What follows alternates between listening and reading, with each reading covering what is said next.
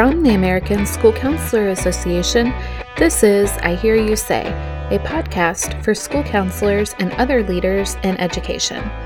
I'm Jen Walsh, Director of Education and Training here at ASCA. ASCA's School Counselor of the Year award honors professionals who devote their careers to advocating for the nation's students and addressing their academic and social-emotional development and college and career readiness needs. Today, we sit down with one of the 2021 School Counselor of the Year finalists, Vanessa Barnes. Vanessa is the Dean of Students, Counseling and Student Services at Millbrook Magnet High School in Raleigh, North Carolina, where she leads a team of 6 school counselors serving the urban school's 2,375 students, grades 9 through 12. Congratulations and welcome, Vanessa. All right. So I believe that I heard that you wanted to be a journalist. So how did you end up as a school counselor? Well, when I was in college, of course, I was looking into political science and also becoming a journalist. And journeys and pathways did tend to change, and I ended up having my path redirected. And one of my I used to work in the admissions office it was my work study when I was in college, and she asked me to do some freelance work for the Office of Admissions, and so I did. And while I was doing that, I would take off vacation days sometimes and do some of the programs in different areas of the state as an admissions officer. And I remember distinctly when I was in another state, I was doing a college fair, and I'm the type of person that if I see students not engaged or not picking up material, I'll go and talk to them. And a young man, I asked him, I said, all of these great schools and programs, military, all of these people are here. Why are you not picking up any information?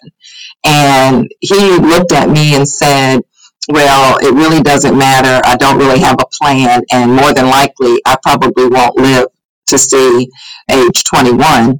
And I just remember being, kind of stunned by that answer at that time. I was much younger than I am now, but that, stuck out to me. And as I began to continue doing college admissions work, I started seeing more and more. Some students didn't have all of the coursework they needed, or they may have been missing, some components to make them an eligible applicant to the institution.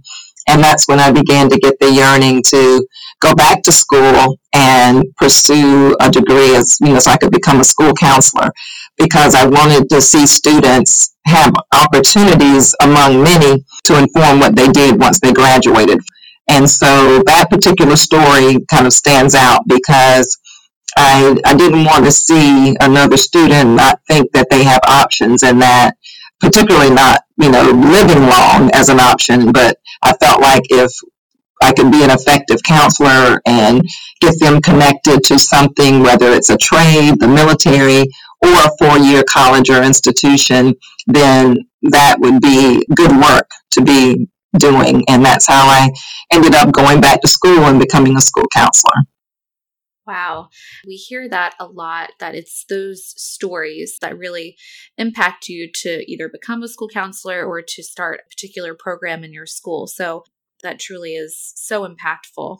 So just knowing how you transferred from thinking about being a journalist to now being a school counselor, how does that help you relate to students or advise students when they're considering post-secondary opportunities? Well, one thing, I'll go back to the journalism. I think one of the things in being an effective counselor is being a good communicator. And the skills that I learned from the journalism classes that I took helped me because, everywhere you are as a school counselor, you've got to be able to reach out to parents and students and make sure that that language reaches them so that it impacts what they need and what they do. I think also developing relationships. And I think one of the things I saw working as a journalist, I knew that I was meant to be a helping individual because I began to see I was sent out to cover a tragedy or someone who had loss of life. I'd probably be right in there crying along with them. It would not be a good career for me to ask them how did they feel as a journalist, but particularly with school counseling, I am able to develop relationships with students and families and find options for them as they are seeking to navigate post-secondary opportunities. So in looking at our comprehensive school counseling program, we look at each year, looking at data, where students are excelling, where students are not excelling, what gaps that are there, and what can we do as a school and as a community to fulfill those gaps so that everybody has access to learn and to feel supported.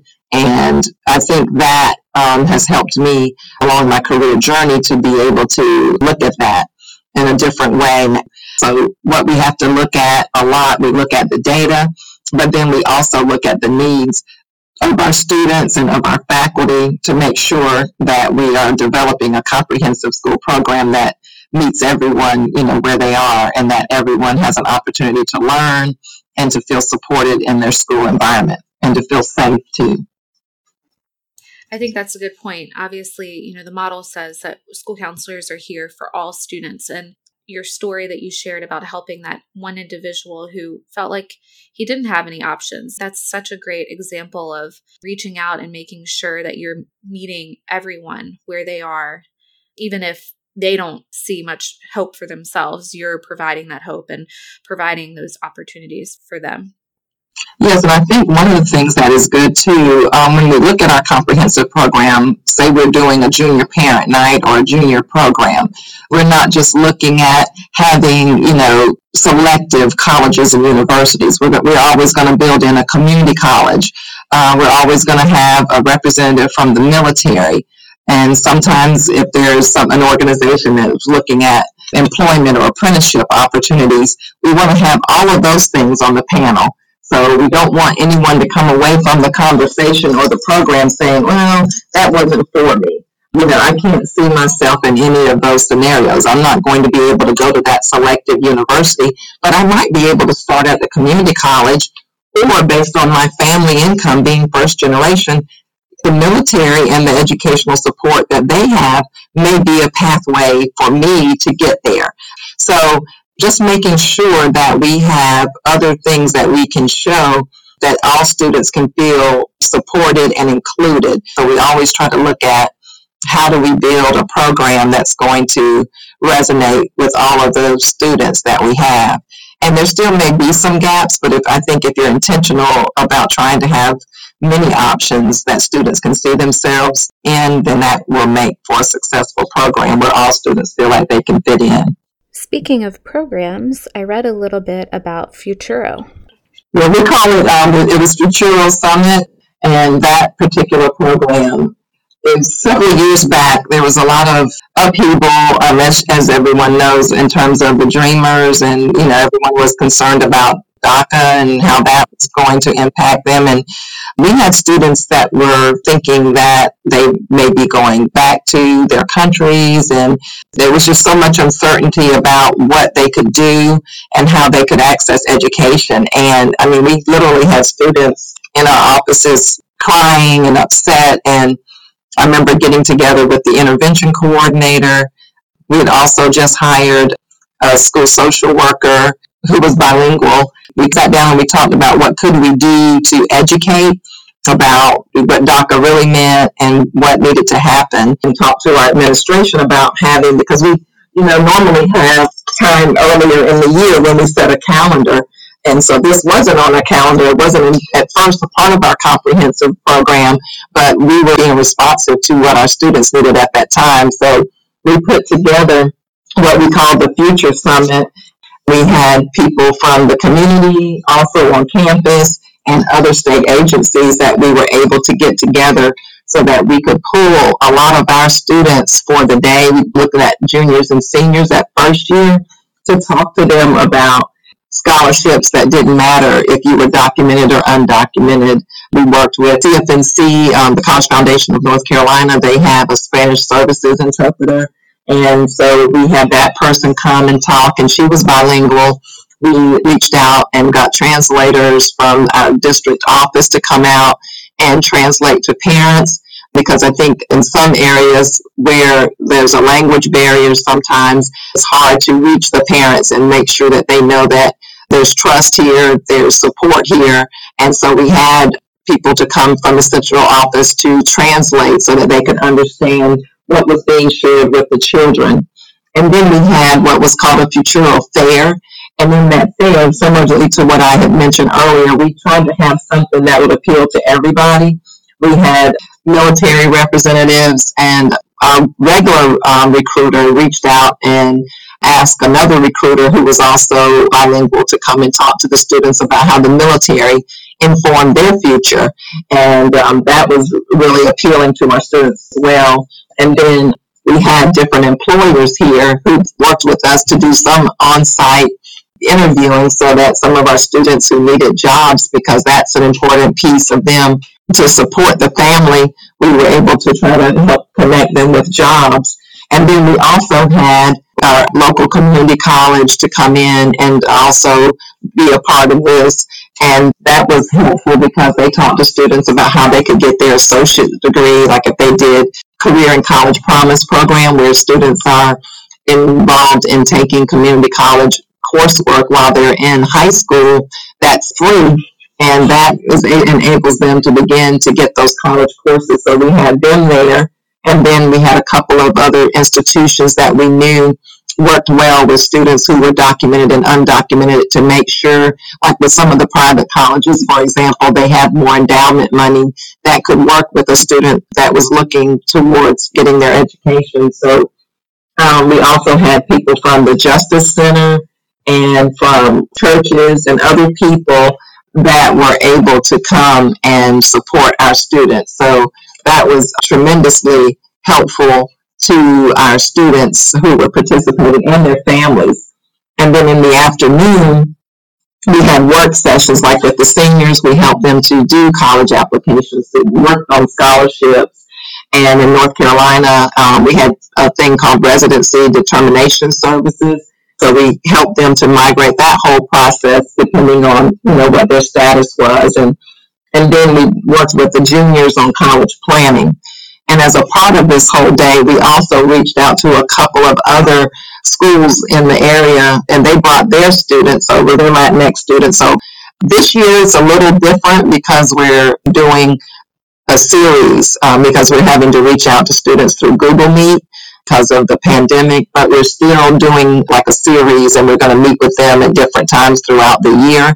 Looking at the data, we kind of did some pre and post assessment about what their knowledge was, how their family felt about them pursuing education, and use that data to inform more of what we do, because as a result of that day and the feedback we receive from students and families, like our principal sends out weekly announcements, and we make sure that those announcements are translated. Our district has also done a good job with translating like enrollment paperwork, anything that we can do to make sure that, like even parent-teacher conferences, if there's someone in the family, like some of the students are able to speak the language, but if the parent needs more support, making sure that we're reaching out and having a translator there so that they can be partners with their children's education. So that particular program gave us a lot of information that we can use to continue pushing our students on to success. And definitely thinking about one of our students this year who's a Gates Scholar, and she's at Yale, and her family has only been in the country for about 5 years. And for her to end up being at the top of her class, being able to be a Gates Scholar, is like tremendous. The power of education and what that can do.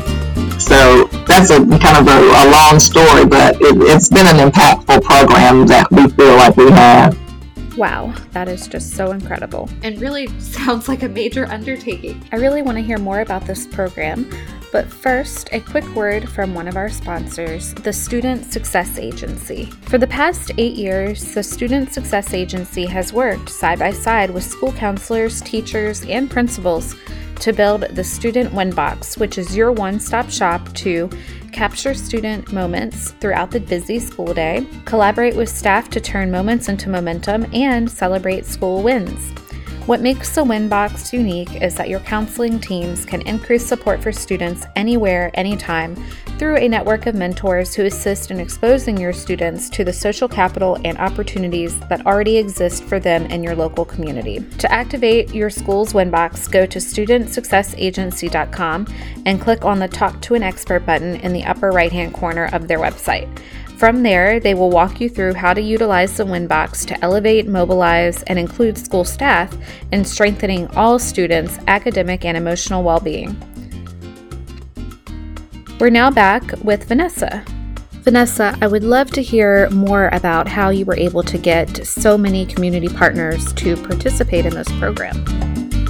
We just knocked down the doors, and some of our parents, like there's one church that they have done a lot of work with us in terms of when we have AP testing and IB testing, we were using their facility, and then you just kind of get to know some of the programs that they have, and they were always reaching out to be partners. And College Foundation of North Carolina, we just reached out to them, and in other districts, I had worked with that particular Spanish services manager at College Foundation of North Carolina, and so I knew about her, and so just having those connections through those agencies helped us out a lot. The military, they're always at the buildings, working with students, and when we asked them, they were too eager to help. I'm always looking at ways, because of course they don't give us a lot of money to do programs, but we definitely want to have good student outcomes, so we just ask. There's some people in our office that are part of a community organization, and they were able to reach out to the Hispanic Family Center, the North Carolina Justice Center, and other places to be able to get them to be a part of the fair. And it has grown over the years. Like last year when we were in person, we had an organization called El Pueblo, and they came out. And so normally each year I have an intern as well. And so we would have them to help us to reach out and to kind of create a database of people that we just wanted to invite that we thought would be helpful and helping our parents and our students with things that they might need, whether it be from a social services standpoint to help the family or from an educational standpoint, and then of course legal as well. We just would share with those resources. We can't totally tell them what to do, but we thought there was value in making sure that these things were available for them to access. And that's what it's all about, just the access, because sometimes if people want to do things and they want to support their children, but if they don't know what to do, if the language is a barrier, they just don't know. And I think for years in education, sometimes we have not thought about those who may be disenfranchised just because of the language. They definitely have the ability. I'm just thinking about the student who came to us in Columbia, and now she's at Yale. I mean, how great is that? And so it was just amazing. And so there's no telling what she may do and how she may be able to not only inspire the Latinx community, but this whole world. So education is the key. And that's what we try to do to make it where students can have that access. And they may choose to go a different path, but at least we're making it available for them. I think that's the role of a school counselor, is to just make sure not that we're guiding them here and there, but we're providing access. And with the current pandemic, we've learned lots of things about how to communicate. And so we're putting information everywhere we can to make sure that students don't miss out. It sounds like collaboration and just building relationships like with those community partners, collaborating with social workers, and forming that relationship of trust with your Latinx parents is a critical piece of this. I definitely give our social worker some credit with that too, because with her being bilingual, she's able to, we have students that are on our list if they're not engaging because of attendance or academics, and she's been able to help us with those critical conversations with them. We've also collaborated with the North Carolina Society of Hispanic Professionals, and they have a program for some of our Latinx students in schools throughout the district. It's called Graduate. And they work with students to make sure they're meeting graduation goals as well. So additional collaboration. We've also we now have a Twitter, we have an Instagram, trying to keep up with where the kids are, and also sending, whether it's text messages from our district messenger program or phone calls if we need to, just doing those different things to make sure that we're staying connected. In the past, we've also had like a senior success program, like if we had seniors who needed to have all of their credits in order to graduate or something like that, we would involve them in that program as well, so that we were keeping up with them each quarter to let them know their progress. And so we were able to get translation for that as well. We don't have it down to a science yet. We're still looking at our SMART goals and what we do to make sure that we're working effectively to reduce the number of dropouts and making sure that our offerings work with them and where they are and what they need. But I feel like we have started a good dialogue and conversation where the students know that, we do care for them. We've also had in our department a first generation group where, we're pushing out information to everybody, but we also have that first gen group where the students have been pulled out so that they can have additional time to work on tasks. And that has been helpful too, because they are able to see that there are other people that are going through the same thing, and that's been very helpful. Just being open to whatever we can do and keeping on top of what's available so that we can make sure our students have access.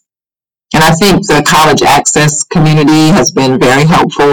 Like last week, we received information from a university in North Carolina, and they were having a program speaking directly to our Latinx population, and everything was going to be in Spanish. And so that those students get that information so that their families, because sometimes I know when we talk about things, some people tend to think that high school students don't need parental support, but they need it just as much, if not more. And the more that we can get parents tapped in and involved, the better off that we can be in terms of making sure that they're successful in graduating. You talked a lot about how you collect data. How did this data that you collected through this program, how did that drive your activities throughout the rest of the year and then in following years? We looked at the dropout data and looking at our different subgroups and seeing where that was. And then we found that our Latinx population was higher in that dropout rate. That was something that we sought to look at, and we developed our goals. We always kind of look at the data from the district and also looking at overall state trends, because when we try to develop our goals, our district always has a goal of trying to get 95% graduation rate. And so as a school, we wanted to be in line not only with our school in terms of that goal, but also for our department, so that there's, that alignment, so that if everybody is kind of working towards the same thing, we can have more energy towards that. The other thing we did is we looked at we did a pre and a post assessment to kind of see what was important to students in terms of how did they feel about doing well in school. Was that important to them? Did they feel like their parents wanted them to do well, and how did they value success? And then we also asked deeper questions about, did they feel like their teachers treated them with respect and that they had opportunities to feel like they belonged and that they were comfortable in the school, because those are the things that we wanted to make sure that we looked at as a department, and also, where appropriate, pass that on to our overall school so that we could make those improvements. And so that's why some of the questions on there were like list items that would be more successful to them in school. And some of them wrote down about, having access to the internet, having access to employment. But we're kind of excited this year to try to do it in a series, because one of the things we know that one day summit is not going to take care of everything, and we need to be able to have things throughout the year. So our first series this year was to talk, just to kind of welcome students back and do a pulse check on how they're feeling, in the midst of the pandemic. And then we had someone from, because North Carolina has a countdown to college application week, where different schools give fee waivers for that. And so we made sure that students knew about that. And so our next thing, we will kind of have some of these community groups to talk to students. And so that each time we're building on, and we're also talking to them about time management and study skills and things. So we're hoping that having the series over the whole year will be valuable to them as well. I have the opportunity, which is one of my favorite things at my current school. We have what's called a National Achiever Society, and the majority of students that are in it are students who are students of color, and they have the opportunity in their 10th grade year to be inducted, and they have to have like a 3.0 GPA. And what has come of that is some students who we have them to write an essay, and a lot of the students shared with us too that they didn't feel like they had a way to be recognized for what they were trying to do on campus. And so what we do is challenge them through this club to pursue more rigorous coursework. If they've just been taking academic level work, we challenge them to pursue honors or AP or even the International Baccalaureate program. And students have done that, and other students have come back from college to talk to them about the importance of pursuing rigor, and that has helped us to close some gaps too in terms of some of our students of color pursuing rigorous coursework. So a lot of these different things have come out of just being intentional about working with different student populations, and that has been a real joy to see the students not only getting more excited about academics and, you know, seeing that Xavier or someone is doing this, then I know that I can do it too.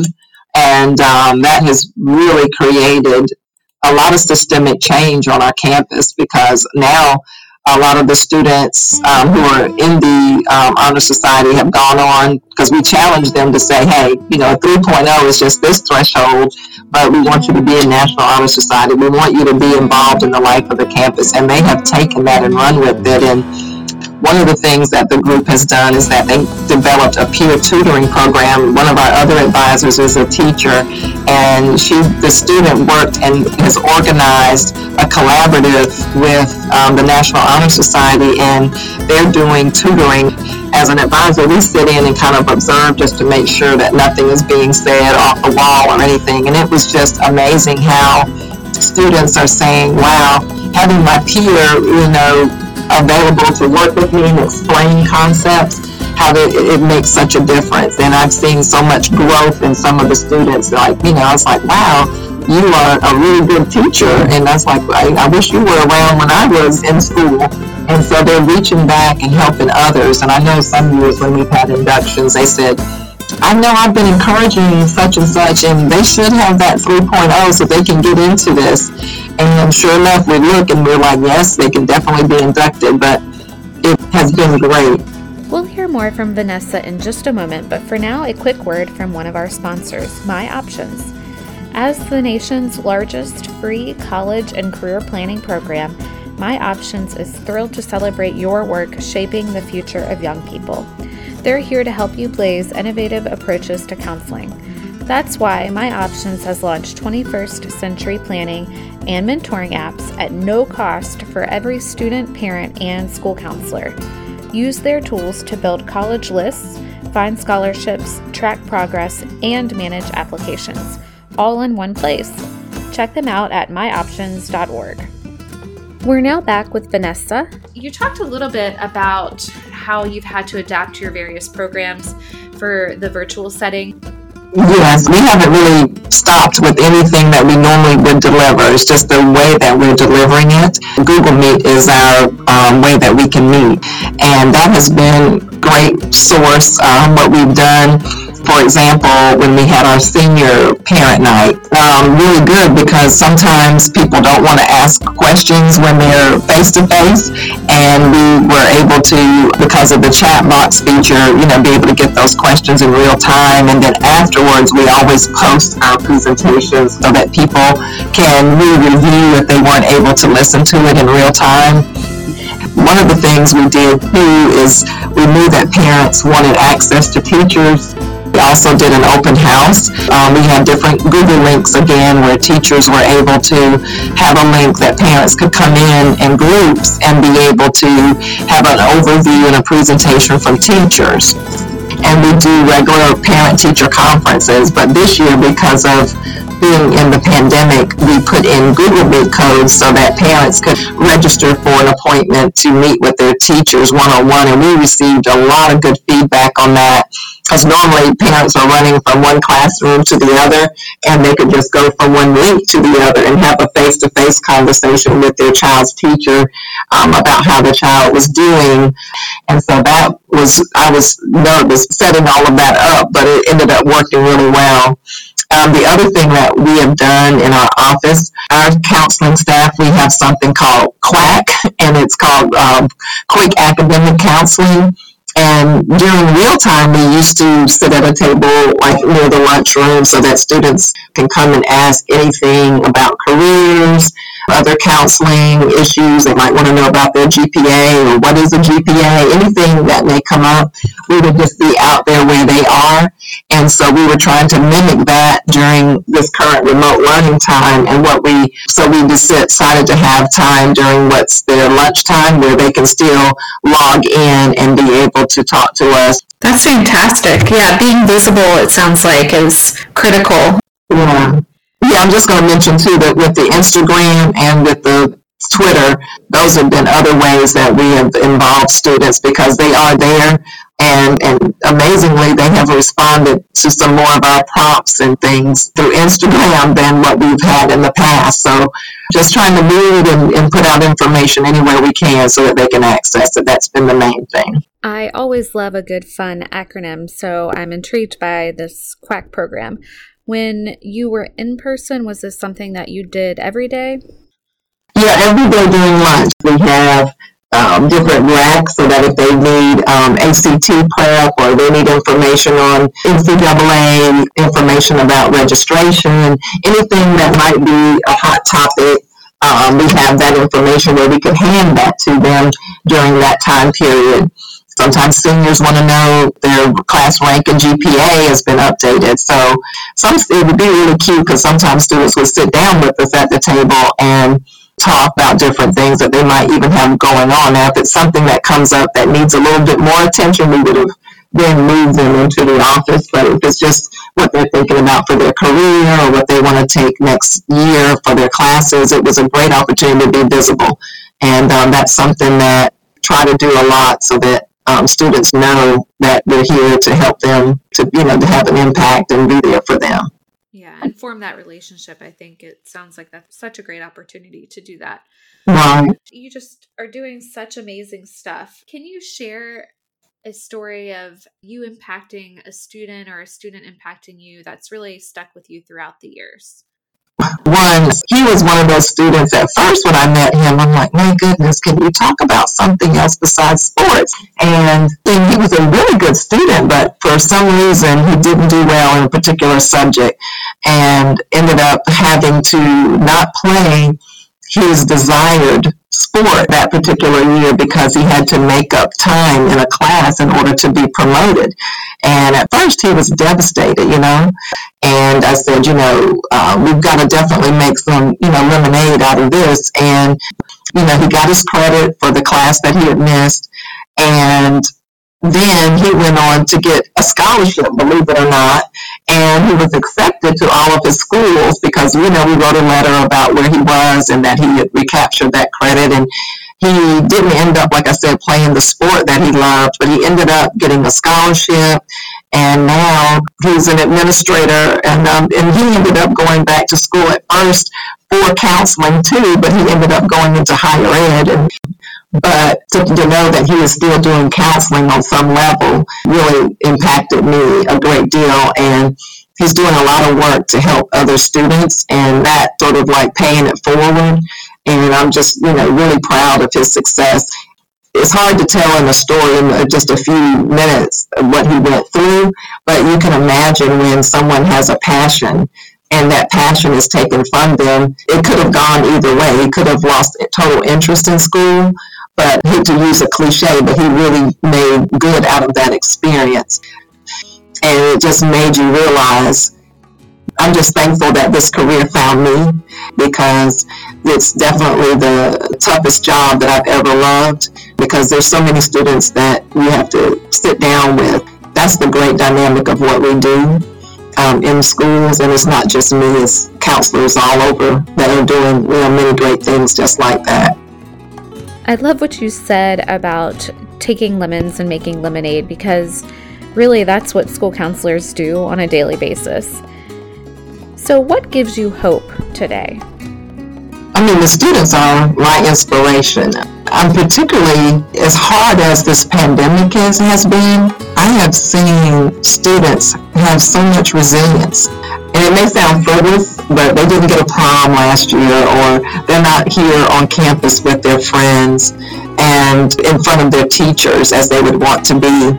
But like I mentioned, the peer tutoring program, how they're looking out not only for themselves but each other, how they're coming to the faculty and administration and saying, hey, we need to have some opportunities to have some type of expression because some of the things that they're experiencing. I have hope in terms of how they're not just looking at themselves, but they're looking at their greater community. And I'm like, if that can be a ripple effect coming out of this pandemic, that the young people are looking more so at how they can make an impact, not just for themselves, but for the whole community, that gives me hope that our world is going to definitely be in a better place with the leadership. I see the efforts towards social justice and equity, that students are learning how to have a voice and have that more, effectively than they have in the past. That gives me a lot of hope that when this career is done, that these students will continue to take up the mantle, continue to make our world a better place. It's not a lost generation. I have a lot of hope for the future based on what I'm seeing students do. And I know what my students are doing here, but I see it in the community where I live and where I work. And also across the country, when we're seeing different things on the news about what young people are doing and the causes that they're taking up, it gives me a lot of hope for the future. And that's why I love this profession, because of the young people. They keep us inspired, they keep us on our toes, and they keep us forever changing and making sure that we're keeping an open mind and being able to respond to their ever-changing needs and what they want. Thank you so much, Vanessa, for joining us today, and thank you all for listening. This has been I Hear You Say, the podcast from the American School Counselor Association. We hope to have you back for our next episode, but until then, be sure to check out our website, schoolcounselor.org, for school counseling resources. Also, we'd love to engage with you on all of our social media platforms. Find us on Facebook at the American School Counselor Association, Twitter at Aska Tweets, and Instagram at We Are Aska. Thanks, and hear from you soon. I'm Jen Walsh, and this has been I Hear You Say.